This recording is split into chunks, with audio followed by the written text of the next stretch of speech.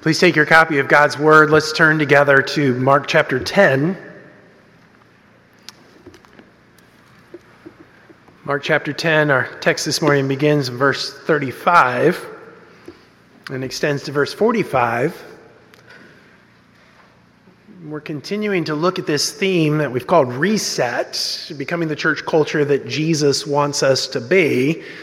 And part of what we're trying to do, as I've mentioned, is I think we have a historic and wonderful opportunity to think a little bit and reset how we are as a larger culture. What are the, written in the first word on worship, what are the values that we cling to the most? What's the narrative that we have for our sense of mission? How do we treat one another? What are the means by which we deal with our disagreements? And at the end of it all, what is it all for? And that's where we'll end, which is joy. And so we've been looking at the different building blocks or aspects of thinking about our church's culture, which then flows into building out a mature community that shapes mature disciples, right? So what we have in our worship booklet is the statement that the session approved last August that describes what mature disciples look like and what a mature community looks like. Well, how do we get there?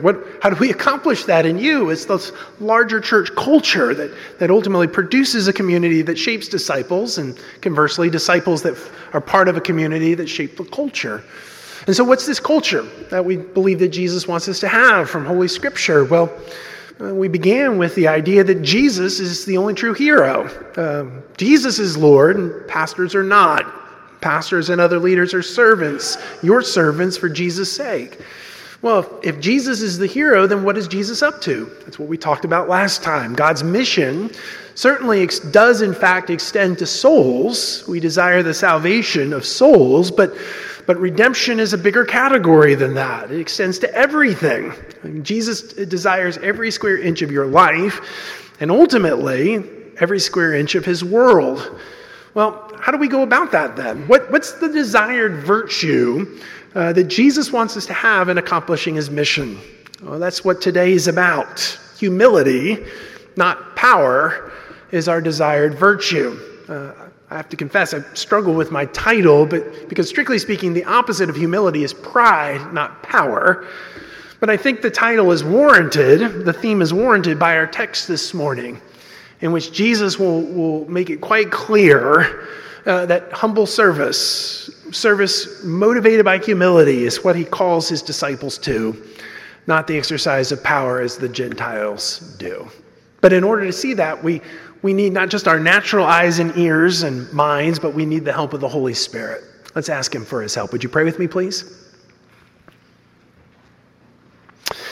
Father, Son, and Holy Spirit, we really do believe what we just said. We can certainly understand how the words and the grammar and even the larger theology of our passage this morning works without your help. But the true knowledge that we seek is not just that flits about in the head, but actually that which takes root in our hearts, that actually changes us and changes this congregation of which we are a part. And so, Holy Spirit, we ask you to come and open our eyes of faith, that we might see glorious riches in this portion of your gospel. May we see and savor you, so that we might become like what we behold, and so reflect the very image of God. Grant us this, Lord, we ask. We pray it in Jesus' name. Amen. Okay, so Mark chapter 10 then, beginning in verse 35. And James and John, the sons of Zebedee, came to him and said to him, "Teacher, we want you to do for us whatever we ask of you." And he said to them, "What do you want me to do for you?" And they said to him, "Grant us to sit, one at your right hand and one at your left, in your glory." Jesus said to them, "You do not know what you're asking. Are you able to drink the cup that I drink, or to be baptized with the baptism with which I am baptized?" And they said to him, "We are able." And Jesus said to them, "The cup that I drink, you will drink. And with the baptism with which I am baptized, you will be baptized. But to sit at my right hand or at my left is not mine to grant, but it is for those for whom it has been prepared." And when the 10 heard it, they began to be indignant at James and John. And Jesus called them to him and said to them, "You know that those who are considered rulers of the Gentiles lord it over them, and their great ones exercise authority over them.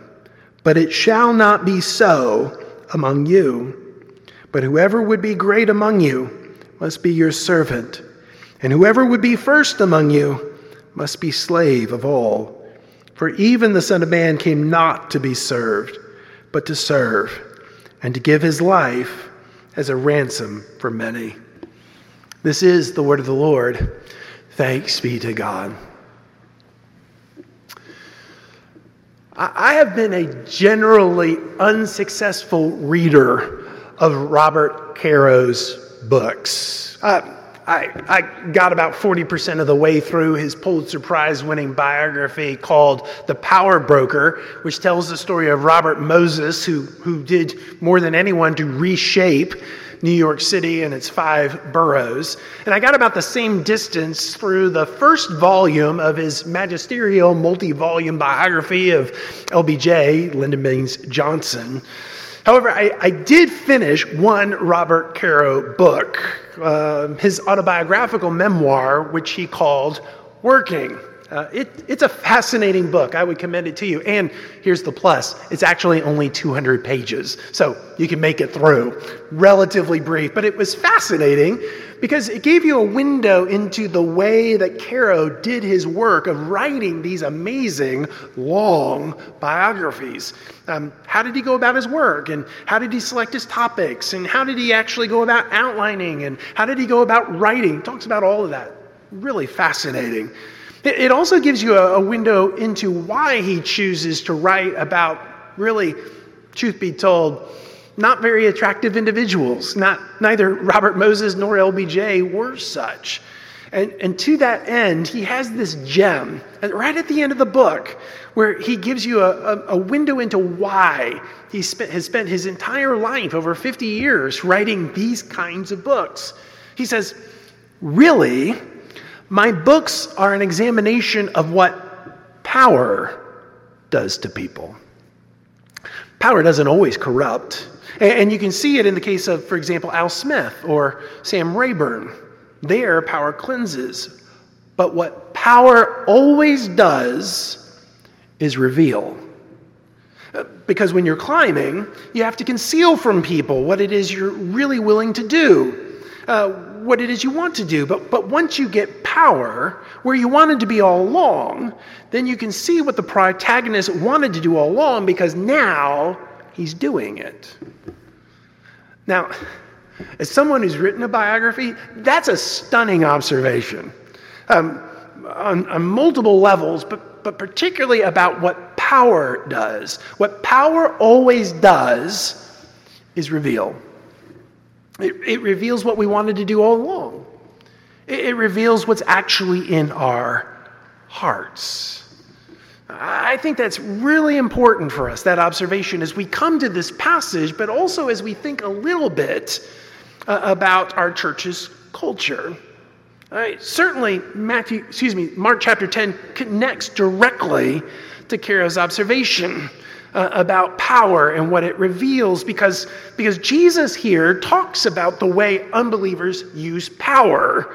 As one commentator observed about this passage, greatness in Jesus' day was defined as power, coercive power. The more power one had, the greater one was. And Jesus here tells us that Christians were not to aspire to the virtues of coercive power, but were to follow Jesus in the way of humble service. And so we see how Caro connects to this passage, but listen, if we're going to name reality this morning,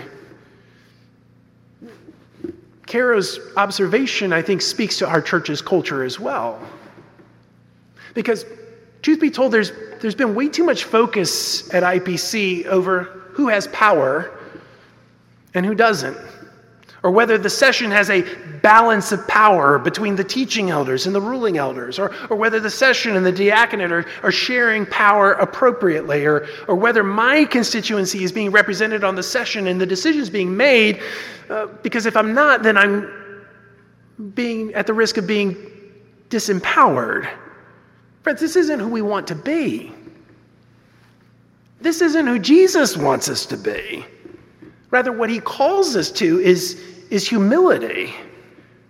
And as the sessions document on mature disciples and communities at IPC sets forth, humility is typified by, quote, having the mindset of God by considering others more significant than ourselves, and by, quote, consistently wrestling with the poison of pride and its relational and institutional consequences.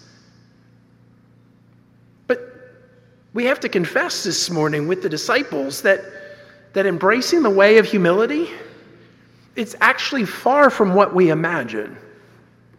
It's far from what we imagine for ourselves. Yeah, it seems clear that from the Gospels that the disciples imagined that Jesus' kingdom coming meant advantages for them. It meant power. After all, just a few short verses before what we read in verses 29 through 31, Jesus told the disciples, "Truly I say to you, there is no one who's left house or brother or sister or mother or father, children or lands for my sake and for the gospel, who will not receive hundredfold now in this time, houses and brothers and sisters and mothers, children and lands, with persecution, and in the age to come, eternal life." And so with their imaginations fired by the expectation of reward, the possibility of reward, James and John approached Jesus with their heart's desire. Did you see that, the way they did that? Look at verse 35 again. James and John, the sons of Zebedee, came up to him and said to him, "Teacher, we want you to do for us whatever we ask of you." And he said to them, "What do you want me to do for you?" And they said to him, "Grant us to sit, one at your right hand, one at your left, in your glory." Jesus, we want you to do whatever we ask. We have our heart's desire. This is what we want. Well, what do you want? We want positions. They wanted to be appointed to the seats or to the thrones in Jesus' coming kingdom, those thrones that were closest to Jesus, that had the greatest proximity to the king himself. Perhaps what James and John imagined was that they might form a kind of triumvirate with Jesus. Jesus and James and John, the three of them, making the decisions, the key decisions that would affect the future of Jesus' glorious rule and reign. And they would make the decisions together, and no one else would be in the room where it happened. Of course, you recognize that phrase, right? No one else in the room where it happens. It's one of the best parts of the second act of Lin-Manuel Miranda's show, Hamilton. You might remember it if you saw it. Hamilton is talking to Aaron Burr, and he's bragging about the fact that he and the two Virginians, Thomas Jefferson and James Madison, have really solved everything. They went into a room and apportioned out certain things, with the result that not only did Hamilton actually have his own interests advanced, he actually had accrued a great deal of power. And the greatest thing of all, Hamilton said, no one else was in the room where it happened. And then toward the end of that scene, Hamilton asked Aaron Burr, "What is it that you want? What is it that you desire above all else?" And what does he say? "I want to be in the room where it happens. I got to be in the room." Well, why does that make sense to us? Why did it make sense to the disciples? It was because in the disciples' mind, in our minds, to be in the room, to have positions equals power. To be in the room where it happens is to have real power. That's clearly what James and John thought, but it's also what the other disciples thought too, isn't it? They see James and John angling for positions of coercive power, and what's their response? Did you catch it? They were indignant. Look at verse 41. "And when the 10 heard it, they began to be indignant at James and John. And Jesus called them to him and said to them, 'You know that those who are considered rulers of the Gentiles lord it over them, and their great ones exercise authority over them.'" Why were they indignant? Well, Jesus tells us. They all wanted coercive power. In their minds, the highest virtue, the nature of true greatness, is found in exercising power. But listen, we're not all that different from the disciples. We think the same thing too. I once had a man in our church tell me that he was well qualified to be a ruling elder because he was good at making decisions. He said, all day long in my business, and I have a large interest, and many people depend on me. I make a decision here, make a decision here. I'm really good at it, and using power and making those decisions. That's what I can contribute if I were to be a ruling elder. But friends, that's what the Gentiles do. Not Jesus' disciples seek positions and think that means power. Likewise, the Gentiles think in terms of cultivating those who have power. I had another man at our church tell me that I was failing in my ministry because I didn't work to cultivate the most prominent and financially beneficial members of our congregation, giving them special service and attention, presumably with the eye of securing their backing and support. But friends, that's what the Gentiles do. That's not what Jesus' disciples do.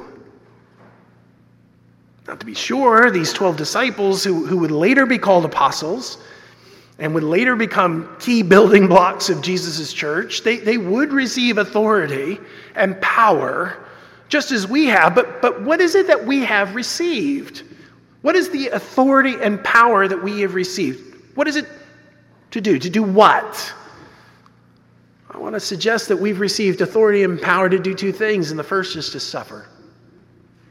Right? That's what Jesus says here, isn't it? After James and John asked for these positions of power to be in the room where it happens, what does Jesus say? Do you see it? Verse 38. Jesus said to them, "You do not know what you're asking. Are you able to drink the cup that I drink, or to be baptized with the baptism with which I am baptized?" They said to him, "We are able." Jesus said to them, "The cup that I drink you will drink. With the baptism with which I am baptized, you will be baptized. But to sit at my right hand or at my left is not mine to grant. It's for those for whom it has been prepared." You know, the next time in Mark's gospel that language of right hand and left shows up? The crucifixion scene.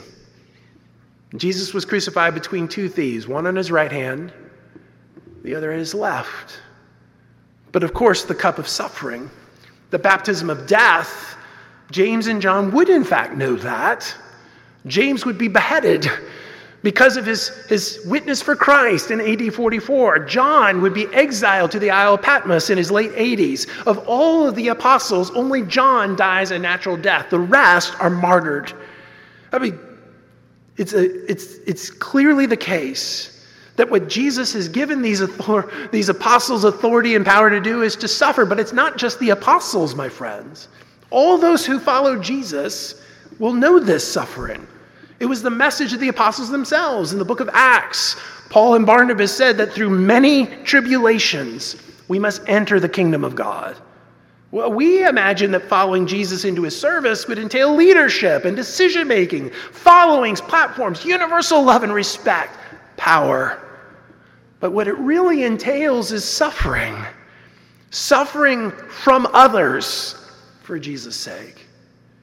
Sometimes that suffering from others occurs from outsiders, those who are unbelievers, who persecute us for the gospel. But if you read the New Testament, what you'll find is the persecution and suffering from others largely comes from those inside the people of God, who misunderstand the gospel or misappropriate it or have to be withstood, and that suffering comes. Suffering from others for Jesus' sake. But this suffering also entails suffering with others for Jesus' sake. The word sympathy, the etymology of that word sympathy, has the idea of suffering with. Sim is a prefix that has to do with. Pathos, suffering with. So that when we sympathize with one another, we actually suffer with others. We bear one another's burdens, and we carry one another's sorrows. We weep with others as they weep. We mourn and grieve when they grieve. We suffer with others. But the suffering finally entails suffering for others for Jesus' sake. Central to the theologian Dietrich Bonhoeffer's ethics was this idea of vicarious representative action.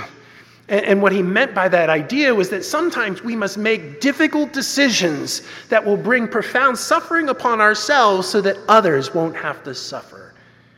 We literally take upon ourselves the suffering vicariously, representatively, so that others can go free. We suffer for others, as of course James and John did. Of course Jesus did as well. But this is what we have authority to do, power to do. We have authority and power to suffer from and with and for others. Now, that isn't very sexy. If we were to have an announcement in the bulletin and I could do the announcements and say, hey, we need you to come and suffer from, with, and for others, we need some volunteers, I doubt any of you would just raise up your hand or shoot us an email. Say, I'm signing up for that. But that's what Jesus calls us to. He calls us as his disciples to follow him in the way of the cross. He's given us authority and power to suffer, but also to serve. Again, that's what Jesus says in verse 43.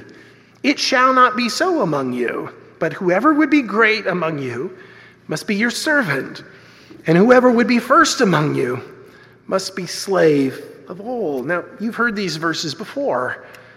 We use them to talk about servant leadership, like that's a thing, even though few of us really know what that phrase means.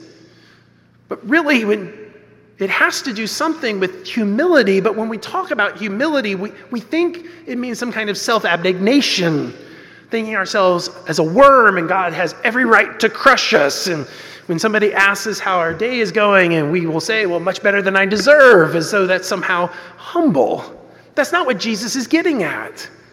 He's talking about taking what you have and giving it away. Giving it away to serve another. Not grasping at your power, but opening your hands, not clinging, but distributing. That's at the heart of humility. As the author John Dixon puts it, humility is the noble choice to forego your status, deploy your resources, or use your influence for the good of others before yourself. More simply, you could say the humble person is marked by a willingness to hold power in the service of others. What is that? Well, it's taking whatever you have, whatever power, whatever position, whatever time, talent, treasure, and saying and acting on this basis, this isn't mine, it's yours. Please use this, use me, so that you might be first, so that you might advance, so that you might succeed. That's what service looks like. That's what humility looks like. It's giving ourselves away for the benefit of another. So what does that look like here at IPC? Well, it looks like being absolutely committed to the idea that how we do things is just as important as what we do. It does little good to build a large church if you're simply going to destroy lives along the way. I'll mention this in a couple of weeks, but you can go through a list over the last 20 years of teaching elders who've served on staff here and ruling elders who've served on staff here or served on the session here. It's a long list of people who've come and gone.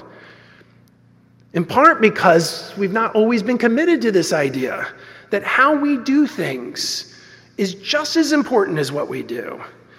And that looks like involving people in decisions that affect them directly, whether it means keeping them in a loop with an email or whether it means meeting with them separately before we make a proposal. We're willing to give our power away to involve others in the process. It looks like not insisting on being the center of attention, demanding, opinionated, having to have my way, but instead saying, I don't have to fill the room. I don't need to intervene. Others are already caring. I can let them care. I don't have to have the final say. I am, in fact, wrong in this instance and frequently. This kind of humility looks like not manipulating others, drawing information out of them to use against them, or pulling them into our inner circle where loyalty is the currency for influence.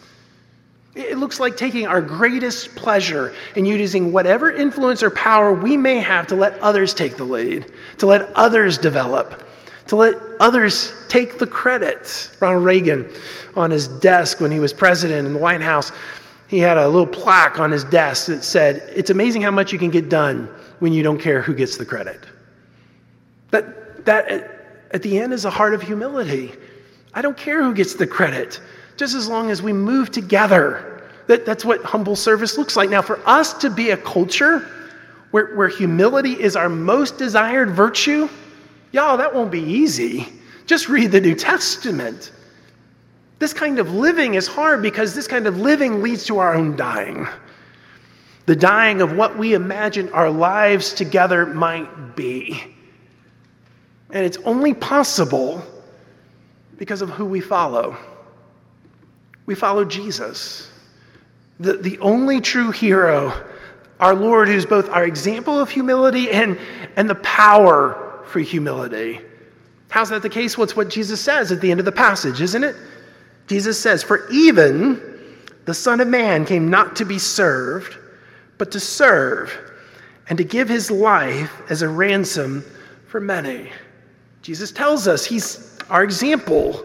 He didn't come to be served. Though as the God of the universe, as the one who is the Son of Man, who's received authority from the Father, the Ancient of Days, Daniel chapter 7, to rule over his world as the Son of Man, he had every right to demand that everyone serve him from the first moment he arrived. But he doesn't do that, does he? Rather, Jesus came among us as one who serves, as one who gave his power away, who did not grasp glory. In fact, he took upon himself the form of a servant and became obedient to death on the cross. Why? Well, it's for you, for me. He gave his life as a ransom for many. That's the whole point of his mission. He wasn't going to Jerusalem because he had a death wish, and he wasn't going to Jerusalem to be established as king. Rather, he was on the way to Jerusalem in this moment in Mark's gospel to be delivered over by God himself, so that sinners might be brought home to God. And in doing this, Jesus was the world's greatest example of one who let his status go, who gave his power away, who deployed his resources and influences for your good and for mine. But that means that Jesus is more than an example. More than an example of the kind of humility he longs for us to have. He's actually our power for doing so. Because his mind, his spirit, it actually dwells in us. Philippians 2, if you were to look at it this afternoon, verse 5 tells you that we already have his mind in us. This mind that leads us to humility. His spirit dwells in us. The mind of Christ, our Savior, is in us, which means there's a new power. Not a position that leads to the use of coercive power, but a power, a place of suffering and service that allows others to thrive. This is the power of humility. It's the virtue that we desire that will cause Jesus' gospel to go forth in ways far beyond what we can imagine or possibly dream. It was the case, a story that Kent Hughes tells of a man named Samuel Logan Bringle. You probably don't know that name. He was the first American to join with the then British Salvation Army. The Salvation Army was created by a man named William Booth. Bringle was a Methodist pastor who was on the way to becoming a bishop in the Methodist Church, but he felt led by God to give all that up and to join the Salvation Army. So he goes from America to England to do so. William Booth, when Bringle arrives, he wasn't excited that Bringle was joining. In fact, he was actually quite skeptical as he told the Methodist pastor, "You've been your own boss too long. You've had too much power. You've made too many decisions." So what did he do? William Booth, in order to instill humility in Bringle, William Booth had the pastor clean the boots of the other trainees, wash them, and then get some stuff that looks like black shoe polish, blacking, and black the boots every day. That was his task. Bringle began to wonder to himself if he had made a big mistake. He said, have I followed my own fancy across the Atlantic simply in order to black boots, to wash shoes? And as he was meditating on that, he saw before his eyes a kind of vision of John 13, of Jesus taking off his external robes, these robes of glory, taking a servant's towel and wrapping it around his waist and going and washing the feet of ignorant, unlettered, stubborn fishermen. And Bringle said in a prayer, Lord, you wash their feet. I'll black their boots. From there, Bringle would actually go on to bring the Salvation Army from England to America, with countless thousands saved, with millions who've been touched by the work and ministry of the Salvation Army, all because he embraced humility as his desired virtue, all because of whom he followed. I wonder what God would do with you as an individual, with us as a congregation, as IPC, if we did the same. If we were a church culture that embraced humility, not power, as our desired virtue. What would it look like for our congregation, for our city, if we were to follow Jesus in this way, who came not to be served, but to serve and to give his life away for others? What would happen? How would things change? Would you pray with me, please? Almighty God, we do ask that you would do this work in us. This is hard work. It really is a dying, walking in the way of the cross and giving up the life we imagine for the life that we receive from your hand. And so, Lord, please, may the mind of Christ, our Savior, live in us from day to day.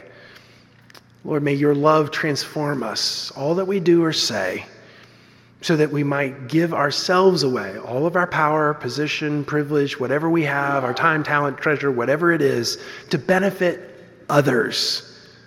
And so live out your call upon our lives as individuals and as a congregation.